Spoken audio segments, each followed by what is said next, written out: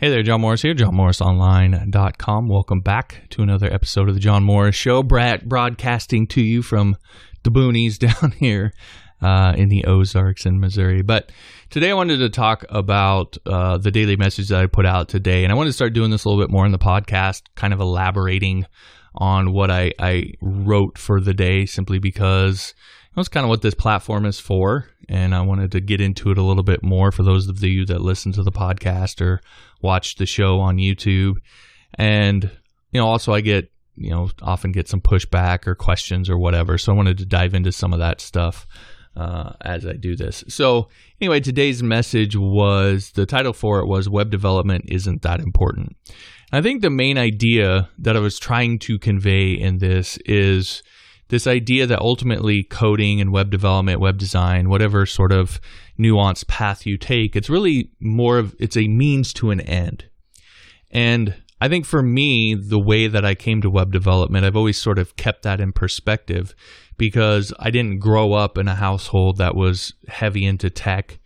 My older brother had got into some early computer programming, but, I would play the games he made, but I never really got into the actual coding part of it. I think I watched him for about 5 minutes once, and I was like, F that. I'm not going to do that ever in my life, which is kind of ironic. But my dad was in the military. He was a plumber. Our family did a lot of construction and then military and sports. That was sort of kind of the context of our family and sort of what I grew up. Did construction and sales early on. I was in the military, and I didn't get into web design or learning how to code until I was 22, 23 years old. So I didn't grow up with it just being something that was kind of a way of life for my family. And so when I got into it, I sort of stumbled into it as something that I enjoyed. I was actually getting into building websites for other stuff to sell stuff and to sell information and be more of an online marketer, and got into it that way and just found out that as I was building all these websites that I actually really enjoyed it. And so I think I've always sort of seen it as more of a means to an end, as not something that was a way of life and not just falling in love with the code itself. And it's something that I see a lot of developers, especially new developers, sort of fall into is they start, you're learning how to create this thing that you've probably used for a long time and never really understood how it worked. But now you're getting into it and you're starting to see how this thing was done and how that thing was done. And all these cool things that you saw that you're like, oh, that seems like magic.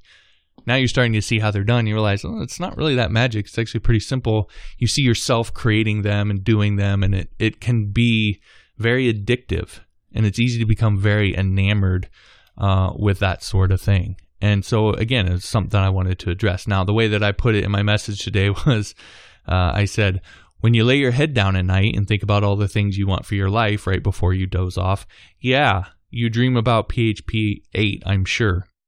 You see yourself chained to a desk typing code. That's what you really want out of life.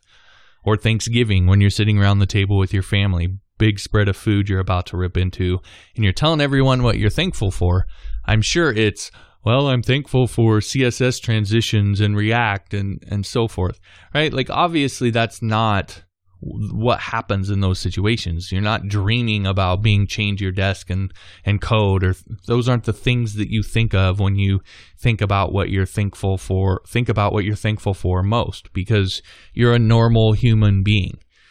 And so again, it's the point is to keep the things that matter most in mind and to remember why you're doing this and not get so caught up in your love of coding or love of learning new things that you sort of become a permanent student. I see this happen a lot with new developers, and it sort of becomes an excuse not to apply for that first job, not to try and get that first client. And, oh, I just need to learn one more thing. I just need to do this one more thing. If I learn just this one more thing, and it's sort of this dual emotional trap of, on one side, you're sort of scared to put yourself out there to apply for a job or get a client or whatever, right? That can be scary, and there's nothing wrong with that. It's scary for everybody. But then on the other side is learning is fun, and it can be addictive and so forth. And it's like these two emotions work to sort of just trap you in this kind of permanent learning state. And what I want to do, and I try to do this every so often, is just sort of snap you out of that and get you to remember the things that matter most to you, because ultimately sitting around and learning code and never actually producing anything with it, that's not going to get you any closer to the goals that you have, the things that you really want, the things that really matter in your life. So again, try to get focused really with web development and coding. You should learn it. You should learn it as quick as you can, and as soon as possible, you should start using it to build the life that you really want. Go from a consumer of the internet to a producer of the internet as soon as possible. That mindset shift, that paradigm shift, even if when you make it, you're really not producing all that much, or you're not that great of a producer, simply making that mindset shift can be very impactful in your career, in your life, in the way you think about the internet and what you're doing. So the quicker you can become a producer of the internet, not just a consumer, then the sooner it is that you're actually going to start doing the things necessary to get you the things that you want in life. So I just don't want you to forget that. I don't want you to get caught in that permanent trap. Now, of course, this is also why I've built my coding curriculum the way that I did and designed it the way that it is, because it's there to help you learn how to code fast. Now, sort of ironically or counterintuitively, it's actually it's designed to help you to learn fast by slowing things down, by sort of focusing on fundamentals and teaching those things that you're going to use in 90% of what you do. Because when you get those things locked down and get really good at them to where you can do them sort of repetitively without having to think about them, you get a lot better and things move a lot faster, and you can then build new skills and new insights and new learning on top of that much more quickly. And so I've designed my courses specifically in that way, where we spend a lot of time on the fundamentals at first, but over the long run of the total skill set, you actually end up learning faster as a result.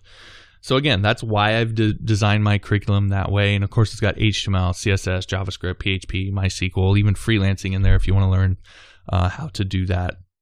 So again, I think it's one of the better ways to learn and learn fast and get to that point where you can be a producer. You can start making a living doing this as a web developer. Anyway, if you want to learn more about that in curriculum, you can go to johnmorrisonline.com/Skillshare and learn how to get no-cost access to that entire curriculum. Again, it's johnmorrisonline.com/Skillshare. All right, that'll do it for today's episode. Thanks for listening. We'll talk to you next time.